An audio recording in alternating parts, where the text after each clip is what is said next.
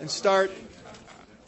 I know a number of people have classes at 1:30, and they've already sort of signaled that they need to leave about sometime after 1. So I want to start and make sure John has enough time to engage us and get his ideas out.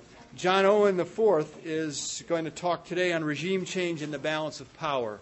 As many of you know, John's an associate professor at the University of Virginia. He has his PhD from Harvard. He's written a book that I know everyone in my graduate seminar has read, Liberal Peace and Liberal War.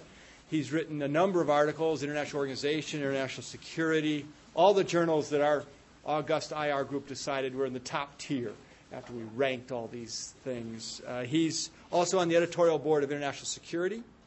And it's great to have you here, John. Good to be here. Podium to you. Thank you, Rick.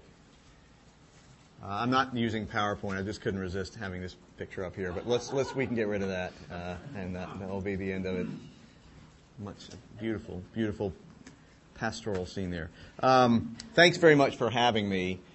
Last night I actually had dinner with Randy and Sean Kay, and Randy said, "What are you speaking on?" And I said, "Well, you may have heard this before, Randy. In fact, you may have been the discussant of an earlier version of this before." So, but Randy assures me he doesn't have a great memory for these things, so it's going to be fresh. It's going to be fresh for everybody. No, it's a project I've been working on for years, and this is the version that's I hope just about ready for a book. But I haven't finished the book by any means, and so this is work in progress. So I want to exploit you. If you have you will doubtless have criticism and comments. Please don't be shy. I'm even if people have to leave early, I'm tempted to make it to shorten the talk a little bit, but we'll see how that goes. So my title is Regime Change and the Balance of Power. Regime change makes us think of Iraq, and that's deliberate. I meant to do that, at least get you in the door here, but most scholarly attention, insofar as there's been scholarly attention in the policy journals and so on to Iraq, has to do with whether Iraq can become a democracy. And that, of course, is a vital question. It's not the question I'm asking. I'm asking two questions. One of them is, what if Iraq were to become a democracy, what would be the international consequences? And that may be such a strong assumption that you don't find that interesting, but it certainly played a role in U.S. policy in the run-up to the war and since the war. Would it be to America's advantage if Iraq were democratic? How so? How would the region, balance of power in the Middle East and so on, change? And the more general question is, what are the consequences for the international system when one country changes another country's domestic regime? In particular, what are the changes in the balance of power? I'm going to focus. There's a lot more going on in the international system than the balance of power, but that's, again, a narrowing of the question. And the second question, which is related, is under what conditions can we expect great powers to do this sort of thing, to use force to alter the domestic institutions of another country, or to preserve the domestic institutions. Sometimes you have the other, a more preservation, intervention to preserve a country's domestic regime. Now, we have many data on externally forced regime change over the centuries, and we have data on the international consequences of these changes. And what I'm doing in this project, one thing I'm doing is trying to mine these data. I don't do statistical work, but I just have lots and lots of cases, and I'm trying to draw some conclusions from.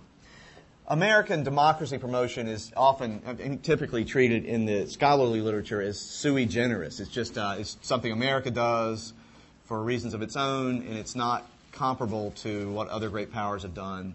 And in a sense, that's right, but because every country is exceptional in some ways. But looked at from one angle, it's not right. Great powers have spread their domestic institutions to other states many, many times since early modern Europe, that is throughout the modern state system.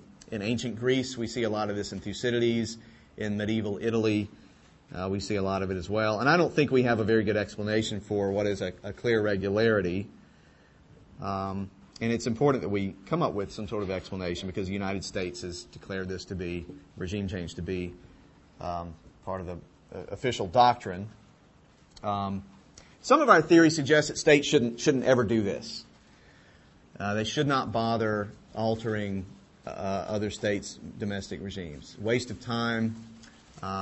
So structural realism would at least imply that because you can't make any general statements about how domestic regime type affects international outcomes, then there's no rational reason for states to do it. They may do it for other reasons. They may mistakenly do it. They may do it for domestic political reasons, something like that. But it's not something that structural realism would find to be rational. And I talked to some realists over time about this, and they say, well, a state that is very secure externally might do it because it's a luxury. If you're not threatened at all, then you can do things like democratize the world or something like that. But you shouldn't find states doing it when they're feeling insecure. When security is a scarce good, they shouldn't do it. And I found, and I published a paper on this a few years ago, that the opposite was the case. That it's most likely you find states doing this, promoting regimes with force, most often when international security is scarce, when they're feeling threatened. So that's an interesting, perhaps counterintuitive, for some counterintuitive finding. So what are the conditions that make forcible regime promotion most likely, and what's the causal story connecting the conditions to the outcome? That's what I'm after. So as a first cut, I say that regime change from the outside is more likely in a time and a place when regime type correlates to alliance. That is to say, when states tend to align externally based upon regime type. So the United States, all else equal, is more likely to promote democracy with force when democracies tend to stick together, when there tends to be a kind of apparently ideologically based alliance norm out there. Now, there is a literature that tests for correlation between regime type and alliance, and it's mixed. The quantitative literature, I think, on balance, says there is a relationship. Qualitative studies tend to actually say the opposite, and it's because they investigate the question differently. But I've long found a paper that Syverson and Starr published in 1994 very interesting. They found that after a regime change, states are significantly likely to change their alliance portfolios. But they don't tell you when. I have actually found that this happens. This is clustered across time and space. Sometimes states do this a lot, and sometimes they don't do much of it. So I take the relationship between regime type and alliance to be conditional. There are conditions under which states align based on common ideology, and there are times and places when they don't seem to do much of it at all. So when is that? Can we say something about that? And the logic I'm going to unpack here builds upon a paper I published a year ago in International Studies Quarterly. There I was looking at a different question than regime promotion, but the logic is the same. And let me just spell this out. I identify two conditions under which forcible regime change becomes likely. And the first condition is that an ideology, which roughly speaking is a plan for ordering public life, is spreading transnationally across states, across polities. So, for example, from the 1770s on through well into the late 19th century, liberalism and then nationalism were spreading, and absolute monarchy was retreating. And this led to certain sort of dynamics we see in that period that we had not seen before. After 1917, Bolshevism, Marxism-Leninism, is spreading in Europe and later through much of the world at the expense of other alternatives. In the 1920s and 30s, fascism was spreading, often at the expense of liberal democracy. So we all know, if you know any history, you know there are times and places when this sort of thing is happening. Today in the Middle East, in the Muslim world, radical Islamism defined various ways. We all have a sense that that's an ideology that's on the move. Maybe it's not sustainable, but there's certainly we have reason to think that we're in another time when something like that's happening. And why these things spread, I kind of try to cover that under the general label demonstration effects. there are different stories about why demonstration effects happen. There's a lot of skepticism about demonstration effects, of course, but I think that there is such a thing, and they. But so anyway, that's condition one. An ideology is spreading in a given international system transnationally via demonstration effects. And the second condition is that in at least two countries or states in the system, governments that adhere to the retreating ideology decide to oppose the advancing ideology. If you're a government of a retreating ideology, an ideology that's in trouble, that's facing some sort of transnational challenge, you have a number of choices. You could convert to the ideology in principle. You could accommodate it somehow. You could say, well, we'll tolerate it. We're not going to convert, but neither are we going to fight it. We'll just tolerate it, find a way to kind of make it work. You can try to hide from it, hope the problem will go away, or you can oppose it. You can fight it. And if governments, two or more governments, decide to fight it, then that's the second condition that I need. So just to give you a stylized example, suppose we're back in the world of Thucydides, classical Greece, city-states, not nations, but and there are two prominent regime types, democracy and oligarchy. And thanks to demonstration effects, democracy is spreading throughout Hellas. And at least two oligarchic governments decide to oppose it. They don't, for whatever reason, they have an identity as oligarchs, or since they are, in fact, property elites, they can't pretend they're Democrats. They know they can't convert. They just decide to stand and fight against democracy. Now, these oligarchic governments immediately have a common interest. They face a common threat, transnational spread of democracy. They have a transpolis spread of democracy. But they have a collective action problem. The more of them oppose democracy, the better off they all are. But each might be tempted. Each isn't quite sure how committed the other is to opposing democracy. And so you might portray this as something like a stag hunt game, if you want to use that metaphor.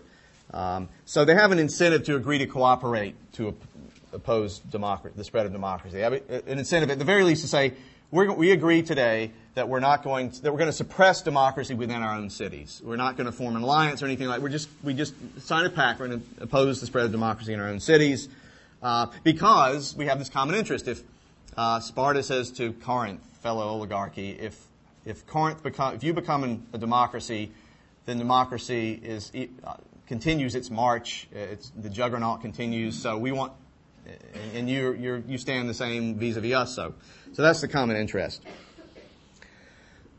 Now, I fully accept the point that constructivists often make that an ideology, an attachment to a particular regime type, is not something that actors can shed like a cheap suit. It's not that. Now, some actors may be like that. Henry Navarra famously said, Paris is worth a mass. So he converted to Catholicism so that he could be Henry IV and rule all of France. But not everybody's like that. Some people are like Martin Luther, who said, "Here I stand, I can do no other," a few years before Henry made his move. I want my argument to be able to accommodate actors like that who are really committed to, say, oligarchy. But even those actors are going to want, they prefer a world in which they get assurances from their fellow oligarchs in other cities or states that they're going to resist the march of democracy. Now, once these oligarchs start to cooperate, qua oligarchs, that is, qua anti-democrats, they give the Democrats a common interest as well. And things now can enter a spiral of hostility. The oligarchists have given their Democratic counterparts a common interest in cooperating. Democrats, and the logic is straightforward, I think intuitive, Democrats are excluded from the intra-oligarchic cooperation. To make up for this, they need to step up their own cooperation. And when they do that, the oligarchs observe it and they say, the Democrats are now cooperating. We need to step up our cooperation, and so on. So a form of a spiral model ensues. Now, again, the cooperation in these nascent ideological blocs can start out rudimentary. It doesn't mean that you immediately get offensive alliances and attempts to roll back and so on. That might come later in the chain of events. Early on, we're just talking about rudimentary cooperation and rudimentary counter-cooperation.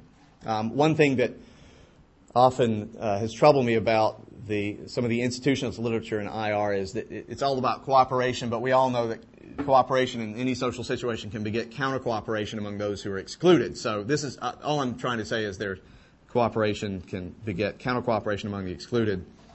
Now, should this cooperation and counter-cooperation continue to spiral, then conflict among these groups can result. You can have blocks, ideological blocks, form and harden and deepen. And within these blocks, actors perceive common interests. So let's say in ancient Greece we have democratic Athens, oligarchic Sparta, and let's say we have a third city, Corcyra, which is divided, which has Demos and the oligarchs fighting in a civil war, which Thucydides says really happened. Now,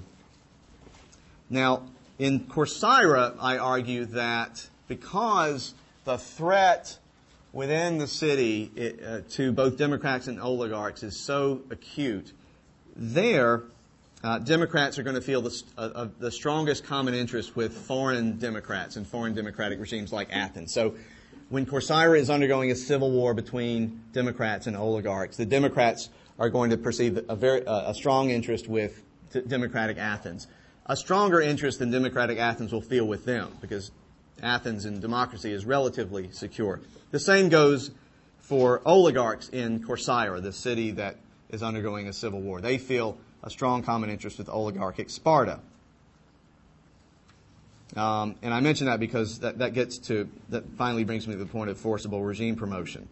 I call this, so I'll return to that point in about one or 2 minutes, but I call this somewhat reluctantly, this spiral, the progressive ideologization of a system. And I hesitate because I have trouble pronouncing the word, and it's also a very ugly social science-y word. So if you can come up with an improvement for me, I'm open to it.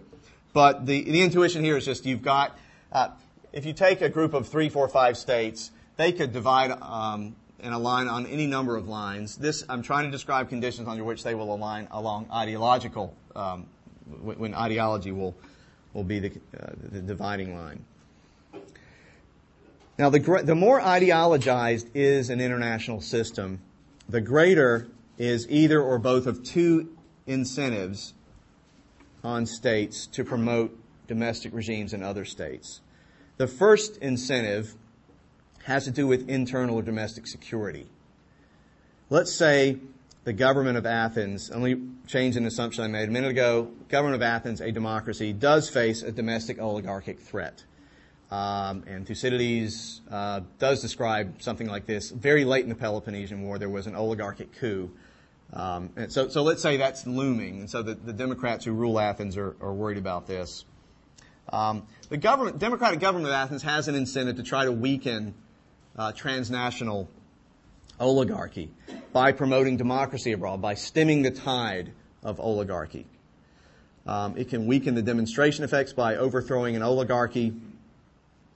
It can weaken material support. Perhaps foreign oligarchies are funneling money to the oligarchs within Athens, so it can help suppress that. It can also make Athenian oligarchs choose. It can make them look unpatriotic. If they don't join in the war, if they don't join in the intervention against this foreign oligarchy, it can make them look unpatriotic.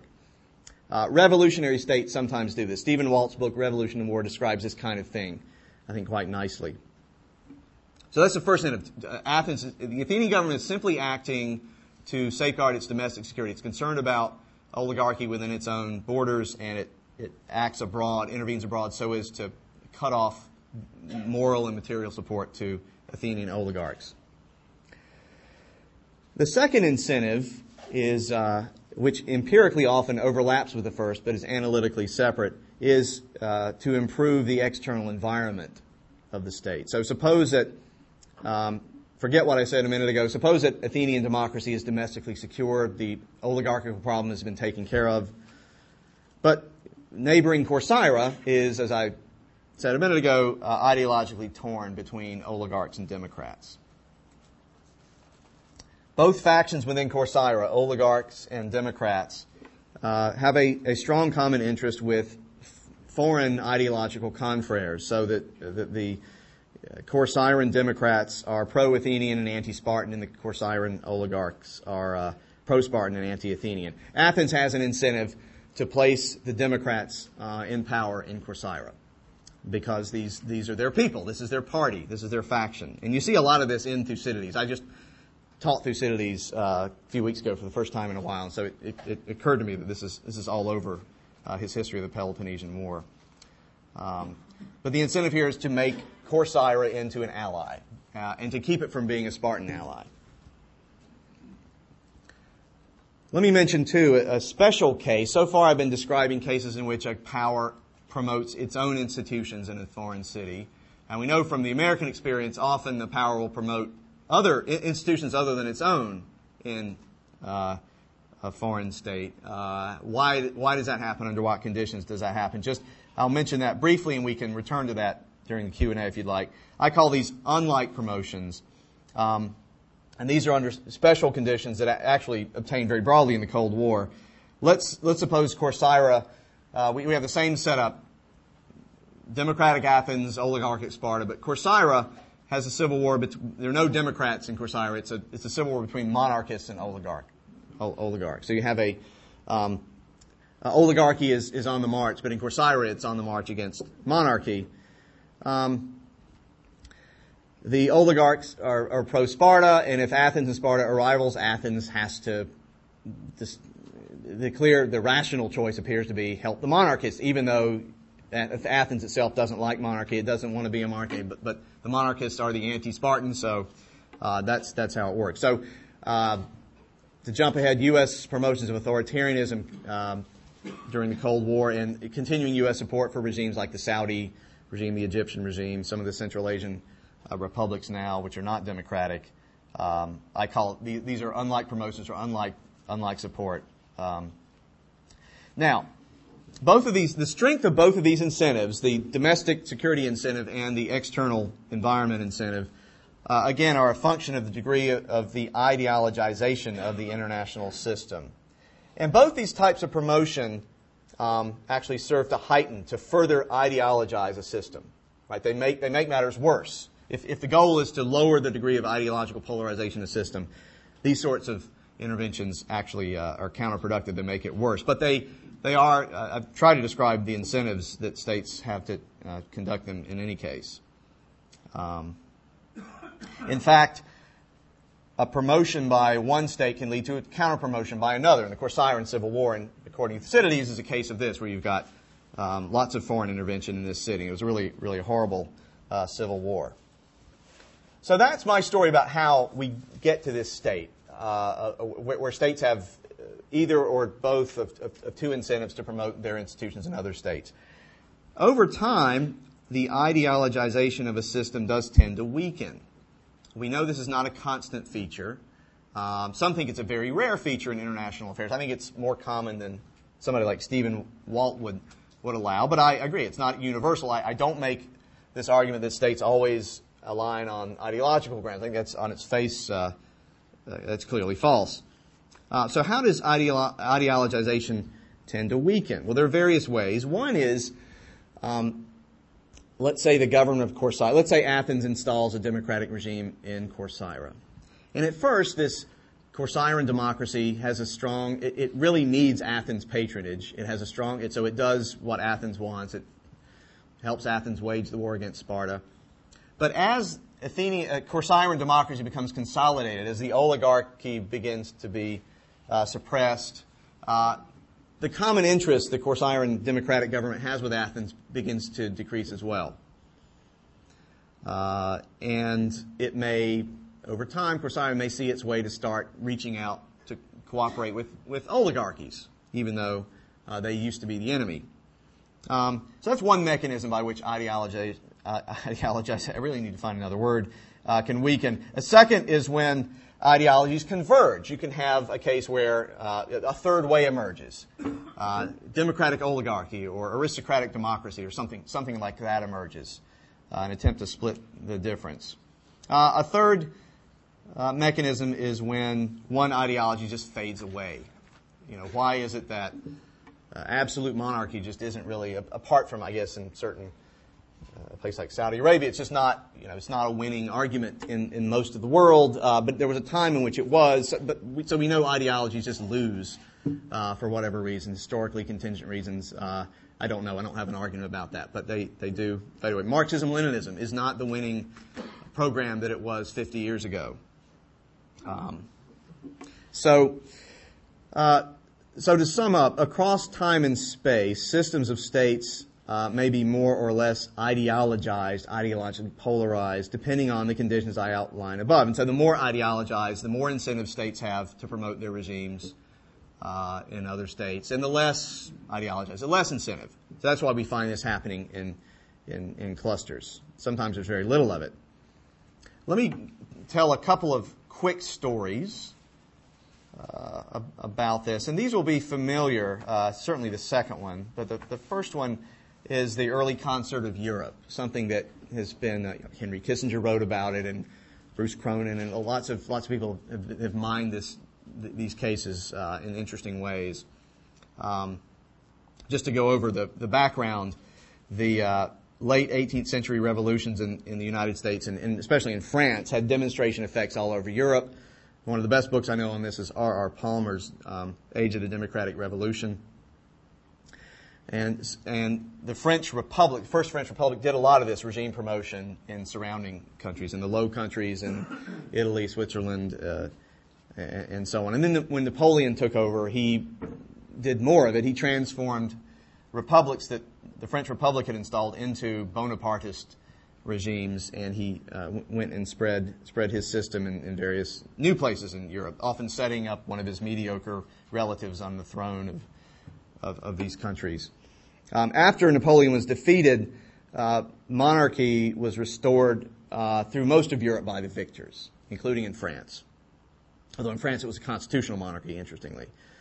Now, what I want to focus on is that in the few years after the final defeat of Napoleon in 1815, there were fluctuations. I argue there were fluctuations in the degree of ideological polarization in Europe. Similar things going on in Latin America that I won't talk about. 1818, 3 years after Napoleon's gone, he's in St. Helena, not a problem anymore.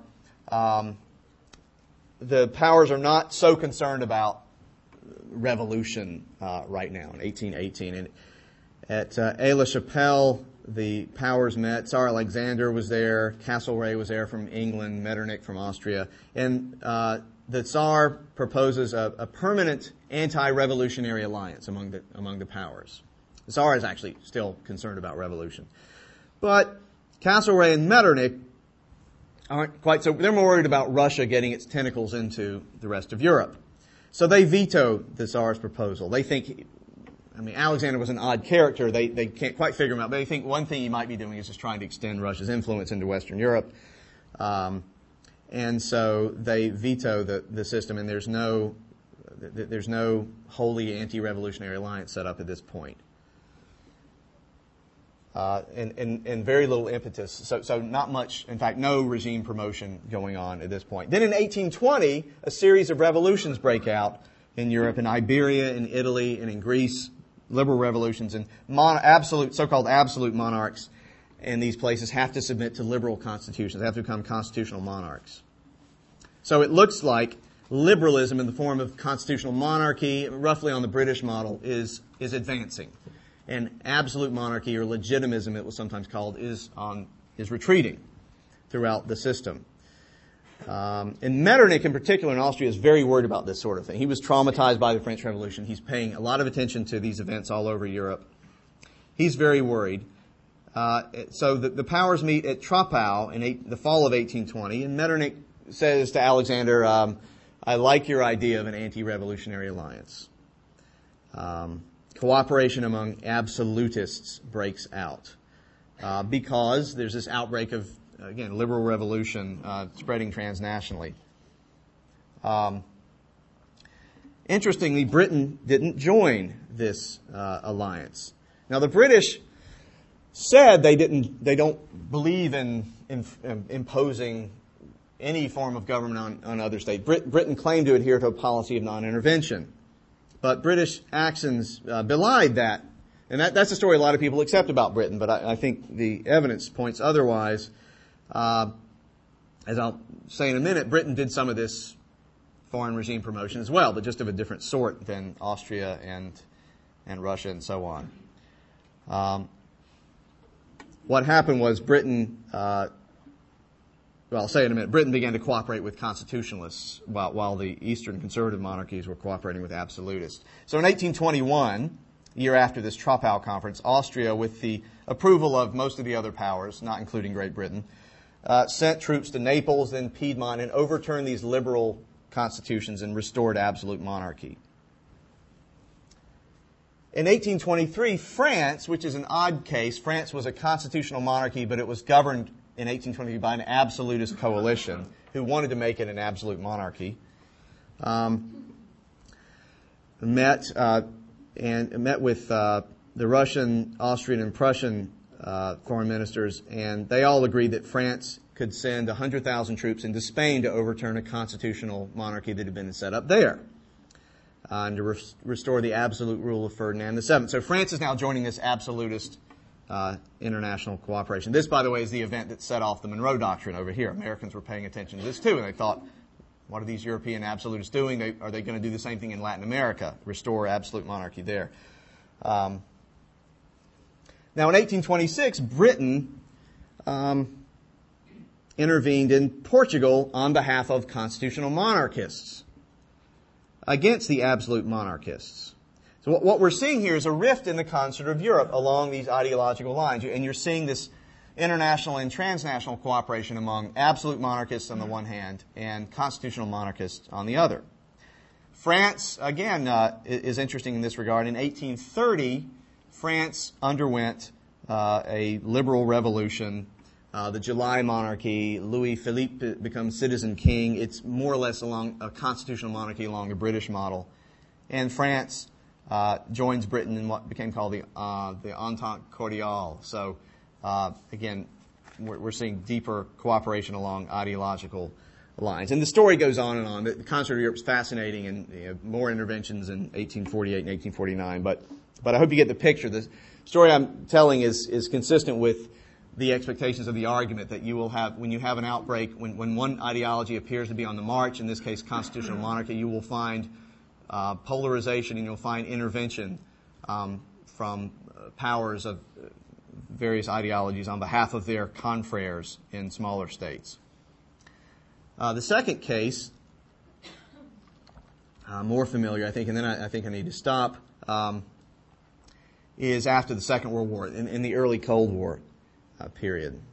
And what I'm trying to do here is not offer a grand explanation for the Cold War. We've got lots of those, and I'm not ready to offer one, and I'm not even terribly interested in offering one. But I just want to, again, see if what happened in the early Cold War is consistent with the argument I'm making. Let's see, cut to the chase here. What I'm interested in is a story of how intra-bloc, intra-democratic, and intra-communist cooperation developed and deepened after the Second World War. Because, as we all know, the Grand Alliance was cross-ideological. The Soviets on the one hand, the British and the Americans and so on the other cooperated. And we know why. Nazi Germany was this obvious threat. But how did that break down? What exactly was the process? And why were the U.S. and Britain, why did they end up on the same side doing basically the same sorts of things in Europe? I want to focus on Germany, the Federal Republic of Germany. It's interesting because maybe we do know now. It wasn't clear in 1944 what Stalin's plans were for post-war Germany. We do know that Franklin Roosevelt didn't quite know what he wanted to do with Germany. After 1944, it's clear Germany's going to lose at some point. And Roosevelt was drawn to the idea of his Treasury Secretary Henry Morgenthau that Germany be pastoralized, be kept permanently weak and agrarian so that it can't make war again. But Roosevelt didn't have any strong thoughts about whether this would be a democratic Germany. It would be a weak state, maybe a sort of a colony of the other. Maybe Britain and Russia would take joint custody of Germany, something like that. Roosevelt was much more interested in the non-European world, post-war order. And after Roosevelt died and Germany was divided into the three and then the four zones, the United States did not promote democracy in Germany. It was, and the American government had different things to worry about. It had to worry about not making the Soviets too suspicious. It had to worry about the French, who were demanding reparations and wanted to remove lots of reparations and wanted to remove industrial plant from their German zone and so on. When did the United States decide to promote democracy in Germany? Well, in the spring of 1946, the communists lost a key vote in France, and shortly after that, Molotov, the foreign minister, announced to Germany and to the world that the Soviets were changing their policy in Germany. The Soviets had imposed a fairly harsh, as you might imagine, post-war regime in their German zone. Molotov announced that from now on, the Soviet Union favors a united and prosperous Germany. And Lucius Clay over in the American zone, General Lucius Clay, who was running the American zone, was quite alarmed at this. He thought what Molotov's doing is competing for the hearts and minds of the Germans. Lo and behold, we've tried to avoid too much conflict with the Soviets, but we are competing with them for influence right here in the heart of Europe. So Clay urged James Burns, the Secretary of State, to respond in kind. We need a PR boost in Germany. We're losing to the Soviets. Soviets are gaining the favor of the German people, so we need to respond in kind. And Clay drafted a whole set of talking points that circulated through the State Department. Finally, Burns agreed to give the speech. In fact, the speech was co-written by Charles Kindleberger and John Kenneth Galbraith. And then Burns delivered the speech in late 1946 in Stuttgart, saying the United States favors a united, prosperous, and democratic Germany. And you can find there's a James Burns Institute in Germany, and they have this speech prominent on their website. It's a key moment in the formation of the Federal Republic of Germany. But my point is this was not always the American plan. The British were doing similar things. British, Ernest Bevin saw the same things, and he made a similar speech about Britain's intentions for Germany. The French were not interested in this yet. It took them a few years before they agreed to a united and democratic Germany. But my point is that this is only happening when you see the Soviets making moves, cooperating is probably the wrong word, but using communists, the SED in their zone.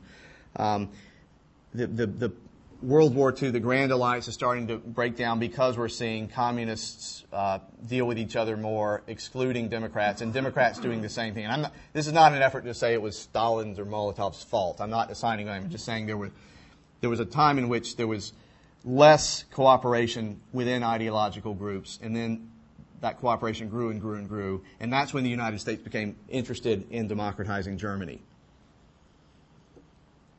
And when the United States did this in coordination with Britain, creating a common currency, for example, within the British and the American zones, that alarmed the Soviets. The Soviets stepped up their, what we'll call cooperation in quotes, with the German communists, and this was a part of the unfolding of the Cold War. So regime promotion, I argue, is integral to any understanding of how we got the Cold War. There's more to say about it. I could tell stories about Italy and Japan and South Korea and so on along the same lines, but all roughly, I argue, consistent with the argument I'm making. But again, just to reiterate, and then I will stop and take questions and comments. There are conditions under which governments do have strong incentives to promote domestic regimes, sometimes their own, sometimes a different regime. This is not an argument that ideology trumps interest. I was talking with Ted Huff over coffee about this. This is not, and I've given this talk elsewhere, and people think I'm making this argument that I can tell you when ideology is more important than interest. It's not that. It is that sometimes it's in a government's interest to promote its ideology. And I'm trying to say when that is. Sometimes self-interest involves doing A, and sometimes it involves doing B, and that's what I want. When is it A and when is it B? Not when do countries defy their self-interest. I don't find that an interesting. I mean, it's interesting for some. It's not interesting to me right now. It's not a part of this project. So when the United States promotes democracy now, regardless of how well or clumsily, we shouldn't try to explain it only by appealing to some peculiarity of the current administration or something like that. I argue that there are times and places when there are structural incentives to do this. It's an understudied regularity in international affairs. And because, again, we're in a world where this is happening lots, I think it's important to understand why it happens and what the consequences are. One last comment. I will say one thing about Iraq, which is that, and Afghanistan for that matter, I don't think my argument would actually explain those interventions very well, because there's not, in neither Afghanistan nor Iraq do you have a strong liberal democratic element there. Now, Ahmad Chalabi seems to have convinced lots of important Americans that there was one in Iraq. He's a remarkable man, and I don't know how he did it, but he really knew how to network in Washington and so on. So it may be that there's something that enough important people in Washington believe that Iraq had this democratic party ready to go. Was not the case. But in any case, these cases are a problem. They may have more to do at the end of the day with certain particularities of the Bush administration or certain pressures that 9/11 generated or something like that. So anyway, let me stop there and open it up to questions. John, I'll let you take your own question. Okay, yes. I'm thinking that surely the regime type affects whether this regime promotion is more rhetorical or substantive.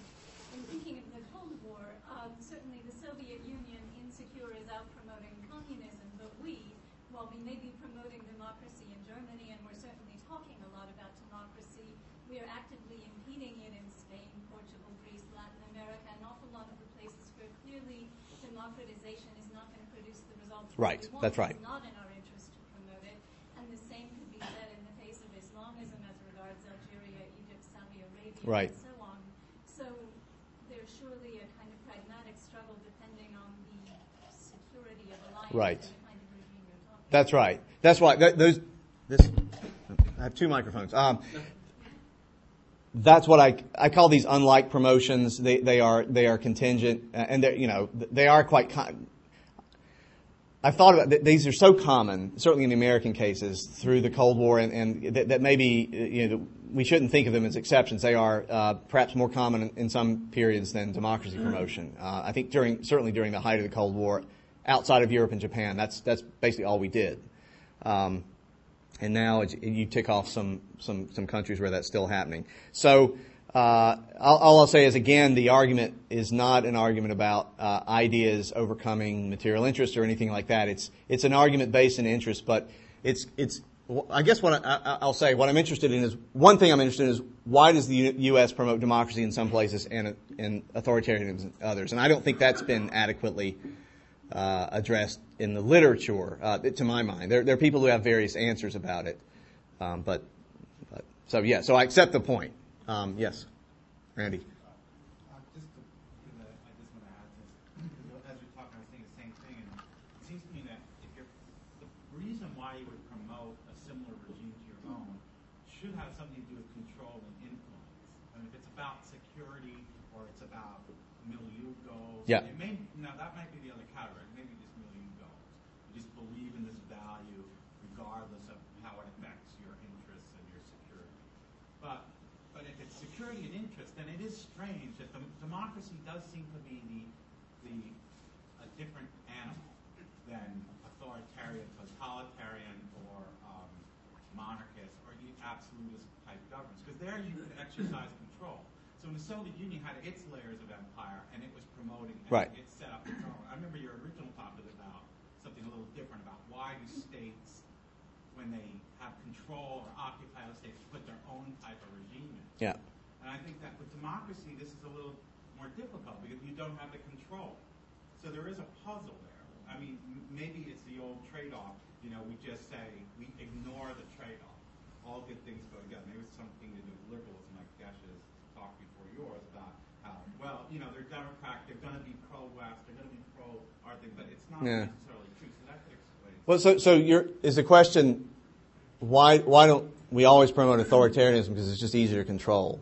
So the puzzle becomes, why not set up a friendly authoritarian regime in West Germany, something like that? Because that's... It's just that it seems to me that democracy, you're treating all regimes, you're saying, well, if you have a regime, you should want to spread that regime, and somehow your argument, I'm trying to figure out why you would want to do that, and I'm hearing things like security. Yeah. But I don't think necessarily that promoting democracy, per se, increases your security, and during the Cold War, we saw that over and over again. Well, increased U.S. security in Japan and Western Europe. You look at the preferences of, I'll take Italy, another case I've studied a bit. Italy after the war had a number of factions. Had a communist party that was fairly strong. Togliatti would, return from Russia and was leading that. Had a socialist party that at that point was more or less in agreement with the communists on foreign policy. Pietro Nenni was the leader there. Then you had the Christian Democrats. De Gasperi was the leader there. And these people had very different foreign policy preferences. The socialists and communists did not want Marshall aid. They wanted nothing to do with an alliance with the United States. And the Christian Democrats and a small liberal faction in Italy as well wanted the opposite. They were anti-communist, more for religious than liberal reasons, and they wanted to hitch their wagon to the United States. That was the best thing going. It's not that they wanted to become like America, but it was the best thing going. So the argument is particular to conditions in the state. That's why I talk about, in Corsaira, sometimes you'll have these two factions, but if you have these other two factions, you're going to have a different outcome. But it's all about, again, I have these two incentives. One is the United States might want to increase its domestic security. I don't think that really was operative much in the Cold War, maybe in the McCarthy period, but American democracy was basically secure in the Cold War. It was about improving the external environment, making allies.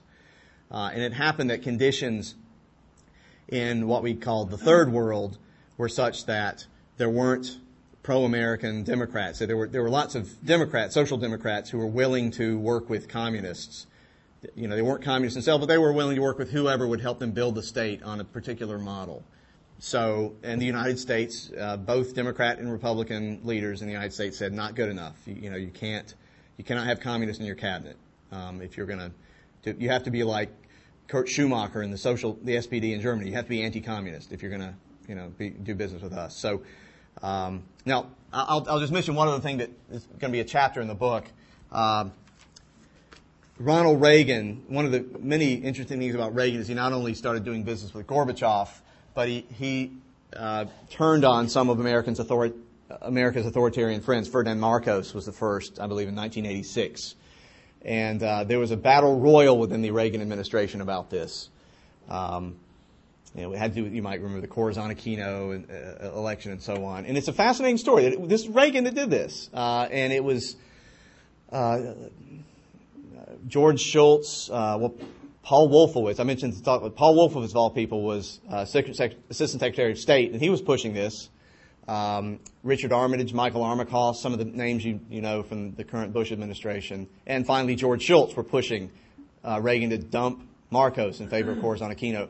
Resisting were Caspar Weinberger, Donald Regan, Bill Casey, and finally Shultz convinced Reagan at this meeting. They all got together and they had a meeting on a Sunday morning, and Reagan said, all right, we'll dump our old friend Marcos. And Reagan began to do this elsewhere, and George Bush and Bill Clinton and so on. American began to dump its criminal friends around the world. So that's an interesting puzzle. I don't know of a great deal of work that's been done on that one. Another unexplored phenomenon of the Reagan. But I think what happened was conditions in the Third World itself began to change. The Soviet model, state socialism, hit some hard times as a model in the 1980s. So transnationally, it was on retreat, and you can look this up. You can see how various elites in the Philippines and elsewhere began to think about their options. How do we build an independent, sovereign Philippines or whatever? We thought, something like the Soviet or Chinese model would work, but the Soviets themselves are abandoning it, so maybe we need to try something else. So, again, I look very closely at conditions in the target state to come out with the answer. Yes? I wanted to stay on this same topic, which I find really interesting. It seems to me that throughout the Cold War, the United States not only chose not to promote democracy in the Third World, but it saw democracy as a threat. It saw democracy as the problem in a bunch of very specific cases. Guatemala in 53.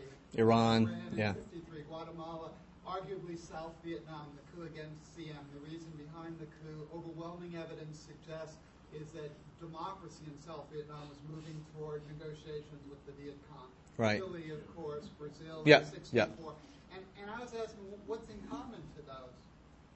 It seems to me that is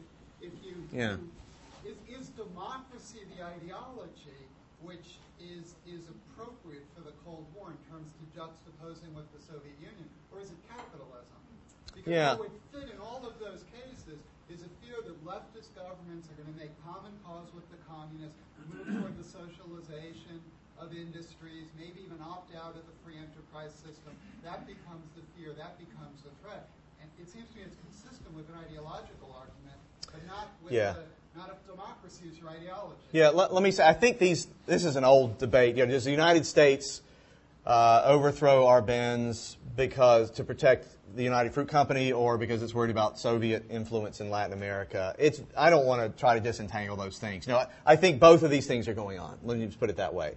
Again, the interesting question is, why does the U.S. promote authoritarianism at one point and then do less of it later? There is a shift going on there. So, and it has to do with, even though I said a minute ago, I'm not sure my argument explains Iraq, but it is striking that the United States has backed. We helped Saddam Hussein in the war against Iran, and then lo and behold, we do this radical attempt at regime change. What's going on there? There's a variation that we need to explain that I don't think is very very well explained. But yeah, I mean, the argument is by no means that America always promotes democracy. We all know that's not the case. But why does it promote what it does when it does? And sometimes it does. It seems in the 19th century it's relatively indifferent toward regime type. Why is that? Okay. Sorry. Actually, I'm a historian of the Cold War. Well, I'm eventually built my Sam Bob's, which is that what I was going to say is I applaud your grasp of European history, which is impressive. But if you were going to look to the Cold War for examples of countries where the United States did not promote democracy, you can find better examples in West Germany. As a matter of fact, I'm not sure I can agree with your statement that the United States didn't promote democracy in West Germany. I think that's a little bit forcing the evidence to fit it what you would like to say. That's not to say I don't disagree with the point, but I think it would be more accurate to say that it wasn't initially clear that the United States was going to support democracy in West Germany.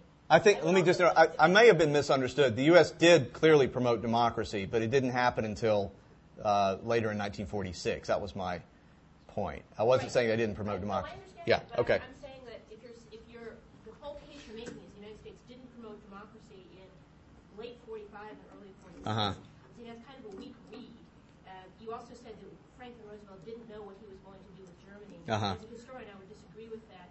Franklin Roosevelt was famously inscrutable.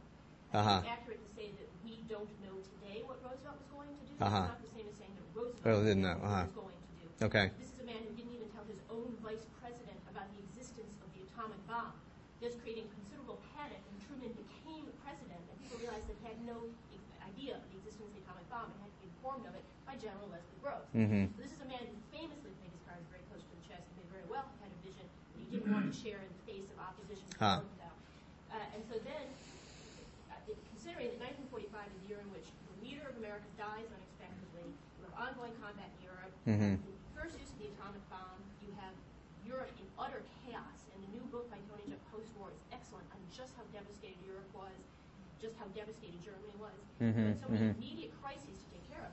You can, I think, rather make the argument that it wasn't the United States was actively against democracy in this time period, which was so so much else going on, the policy hasn't crystallized, and there's a leadership change. So I don't actually think that example of 1945 to 1946 actually supports your case, and that there are better cases to actually look. Yeah, I guess I would say I don't think my case rides on the United States was opposing democracy in its German zone, and then it changed its mind. All I need for the argument to work, I think, the way I've conceived of it, is the United States wasn't. There's a time in which the U.S. wasn't actively promoting democracy, whether it didn't want democracy or whether it was too busy or what. It wasn't a priority. And then at a certain time, it becomes this top priority. That's all I need. That's the change I want to account for.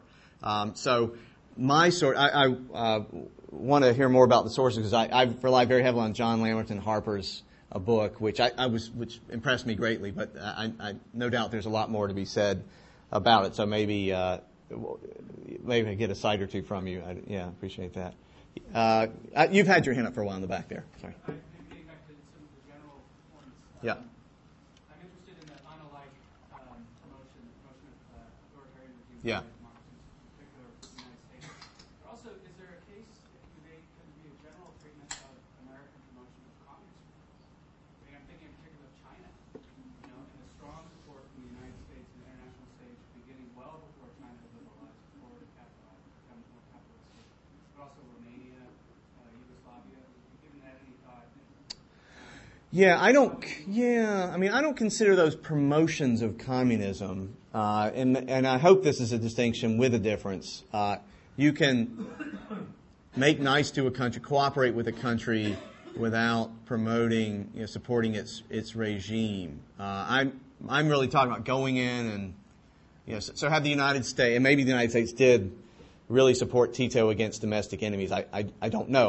I'm just completely ignorant about that. Same with Mao. But my sense is there was just, the United States didn't care for these regimes, but it just found, geopolitics or such, that it made a lot of sense. Well, that's what I wonder, too, if it might be in your model in terms of, you were talking in the beginning about security rich and security scarce. Yes. Just thinking about it briefly, and not being an expert on it either. Yeah. There might have been moments in history when security was abundant and Right. there wasn't a need for dichotomy. Let me say one thing about the Yugoslav case, which I've looked into very I know I've got historians in the room, so I'm always hesitant to say. I've looked a tiny bit into the Yugoslav case. Tito was pretty striking from the beginning and had, as I understand it, because of the strong role of the partisans during the war, had some more legitimacy in Yugoslavia than other communist parties had in the other parts of Eastern Europe. And so he just didn't need the Soviets as much, as I understand it.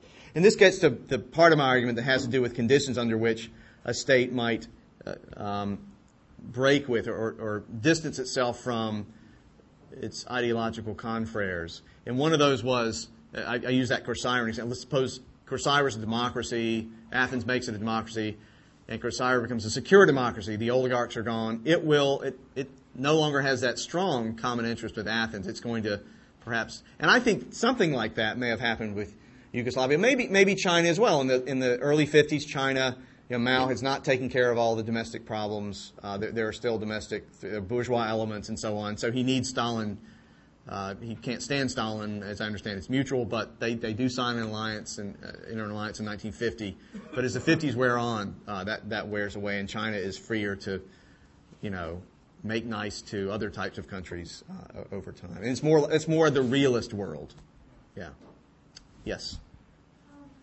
I kind of want to get back to the capitalism versus democracy Uh-huh. question. It makes me think about whether these ideologies that leaders are kind of using to form these blocks are simply kind of out there to be grabbed, or are they being fashioned in support of certain kind of power realities and interests that states already have? So how do we know whether these ideologies were kind of pre-existing things that had their own kind of force, or whether they're being kind of hooked onto for other reasons? To what extent we go one way around that? Yeah, that's one of those deep social theory questions.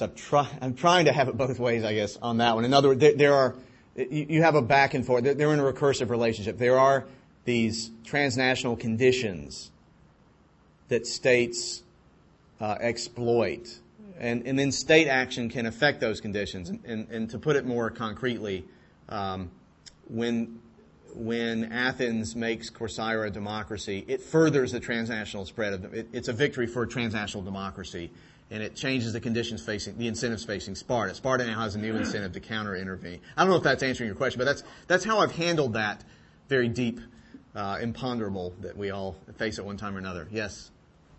Speaking more broadly of just mutual regime support, I think, correct me if I'm misquoting you, you said that interest and ideology usually factor into these support relationships, if not equally, at least simultaneously.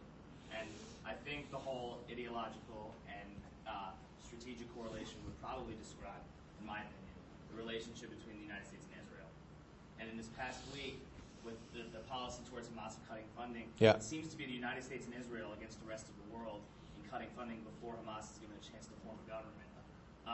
Sort of theoretically, when does supporting a friendly regime, when does the marginal cost exceed the marginal benefit? And when do you start isolating yourself, I guess, politically, geopolitically?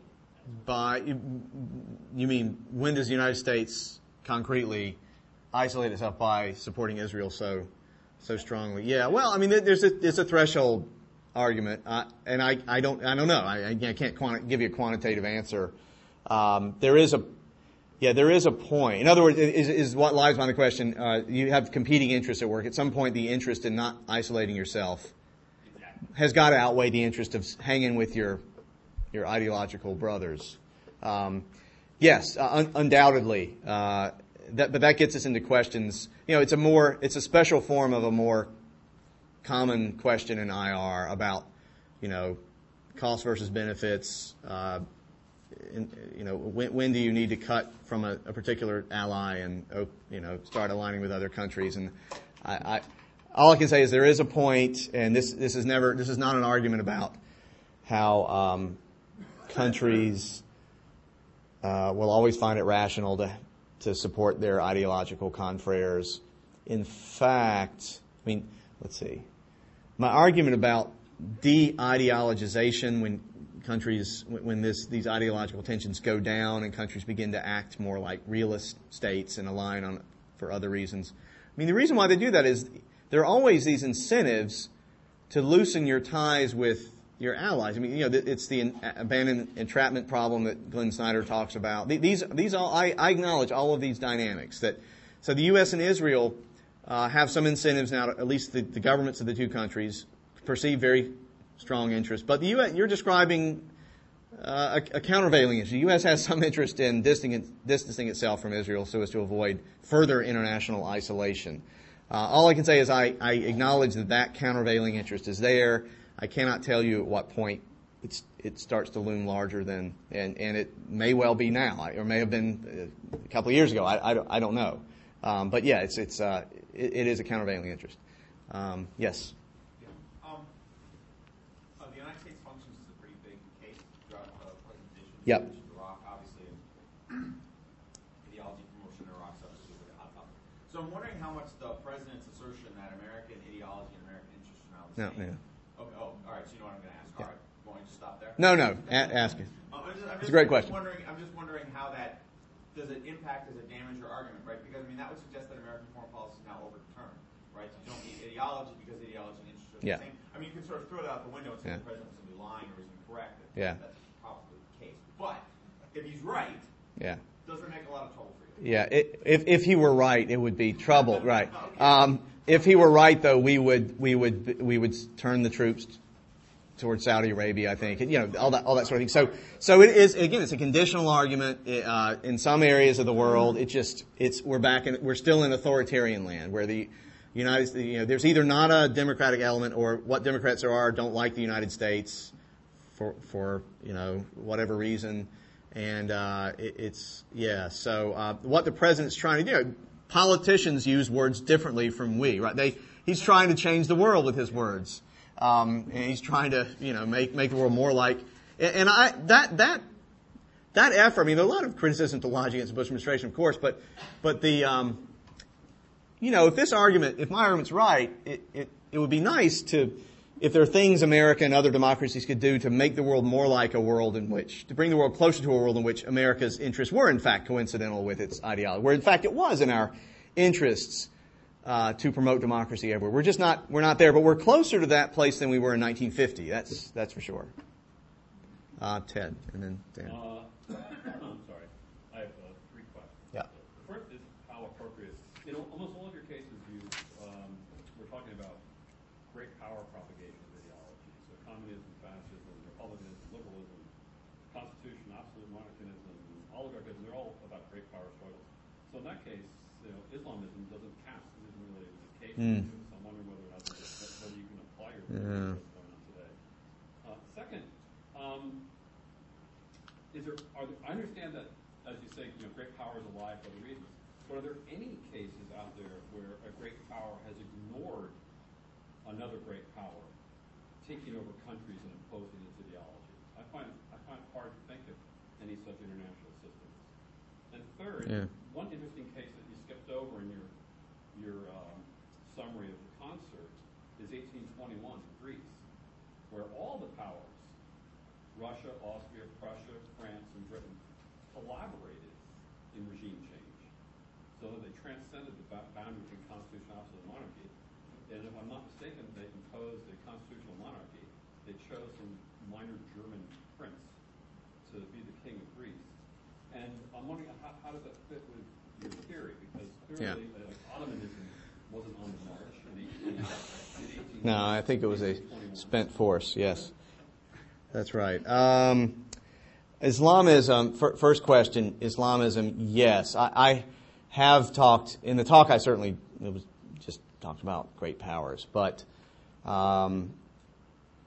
maybe I shouldn't have, because I do think the argument applies to other states. And I'll say in the 16th century, England under Elizabeth I is not a great power. The great powers are Spain and France, but Elizabeth does it in Scotland, makes Scotland a Protestant country, and it becomes England's ally very quickly. Tries the same thing in the Habsburg Netherlands, and it doesn't come off so well. But other smaller countries do it. Iran, I think, has done some of this, and Iran is a regional power, but it's not a great. So there's no logical reason why I should limit it to great powers in the global system. I think any country that has enough power to do it in its region, where the constraints line up properly, has incentives to do it, and we would expect to find it. Islam, and then you open up the question perhaps of non-state actors, Al-Qaeda and so on, and that's, we're all having a little trouble fitting that into our frameworks, but I like to think that this sort of framework, which concerns spreading ideologies and retreating ideologies, has something to say about that dynamic. I just haven't addressed that yet very cleanly. Your second question: have great powers ever ignored these interventions? No, I don't think so. But my argument about that is that when a great power, or stop saying great power, when a state exports its institutions to another state, it does give any other rival states of an opposing ideology an incentive to counter-intervene there. And so I think I can't think of any cases, but I don't think that's a problem from my. I think it follows from the argument that. It's better than the problem. It means the argument is sufficient. I mean, your condition is sufficient to explain. Thank you. I'm going to have Ted's going to write the blurb on the back of. If this ever becomes a book, you're the blurb writer. Greece, yeah. I'll give you another one that's a problem. France itself, under the direction of the Duke of Wellington, the powers impose a constitutional monarchy on post-Napoleonic France. So Louis XVIII is set on the throne, but he's a constitutional monarch. He doesn't like it. He's a Bourbon. He's not going to like that. But it's England. Wellington really is more or less. He's the MacArthur of France, and so I exaggerate a bit, but he has the prestige and so on. I guess because of Waterloo, and So I don't know. These cases. All I can say is throw up a little white handkerchief and say I don't know. These are problems. It's still regime imposition, but it doesn't fit in with the story I was telling. And although I did not deliberately leave that out, you are right. You called me on it, and I'll think about that. Have to think about it some more. Question here. Oh, I'm sorry. Dan's been waiting. I'm sorry, Dan. Couple of sort of comments, questions. Just some clarification issues. I'm not clear on how you define the dependent variable of regime support, regime change. And I think this crystallized for me in the juxtaposition of your narrative about Central Asia and U.S. alignment towards China, right? Because there's clearly a difference between a situation in which an actor, we all know an actor intervenes in another actor and another state, another polity, and overthrows the regime and sets in a different kind of regime. Yeah. There's a sub-question there about whether or not you would define regime change as replacing a strongman with a different strongman, or whether there has to be sort of That's not what I'm talking about. Right. That's pretty clear. We sort of know that when Yeah. we see it, right? We know when an actor, there's a civil war, right, and an actor funnels money towards an ideological cohort, right, or either unlike or like. Yeah. But it becomes more difficult in cases where an actor, say, signs a basing agreement that gives a shitload of money to an autocrat, Right. and an unintended consequence Yeah. of that is that it stabilizes the Or an regime. intended, maybe. Yeah. Yeah. Or perhaps the actor winds up stabilizing the regime in order to protect its basing assets, right? Now, I don't think that throws your framework out of whack in any way, but I think that you might think more carefully about this question of intentionality versus sort of unintended lock-in effects, right? Yeah. And that becomes very salient in the cases you talk about in the Reagan era, right?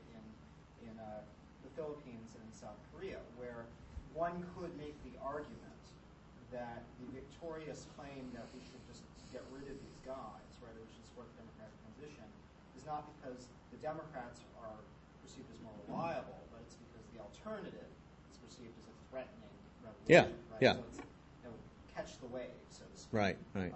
This I is the would best we can get right now. suggest that maybe you email with Alex Cooley, who's been doing a lot of work on basic agreements and regime type. Cooley. Yeah. Okay. But the more sort of, the other conceptual question I wanted to ask was,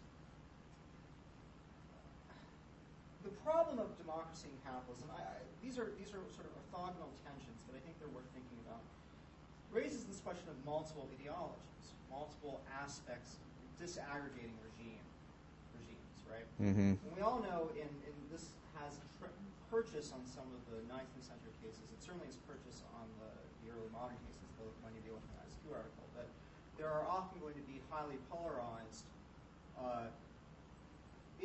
multiple ideologies at play, all of which are highly polarized. So in early modern Europe, Protestant versus Catholicism is maybe one of them, Yeah. right? But another one of them is dynasticism versus republicanism, right? Or certain different attitudes about dynastic authority, right? So you tell a great story about the Schmalkaldic War, right? And one of the key things that happens in that story is whether or not This is great. You read that case study. Right. Yeah. Well, whether or not when the conflict is configured as about being dynastic and institutional prerogatives, most of the Protestants sit it out, or important ones side with the Habsburg, right? Side with Charles.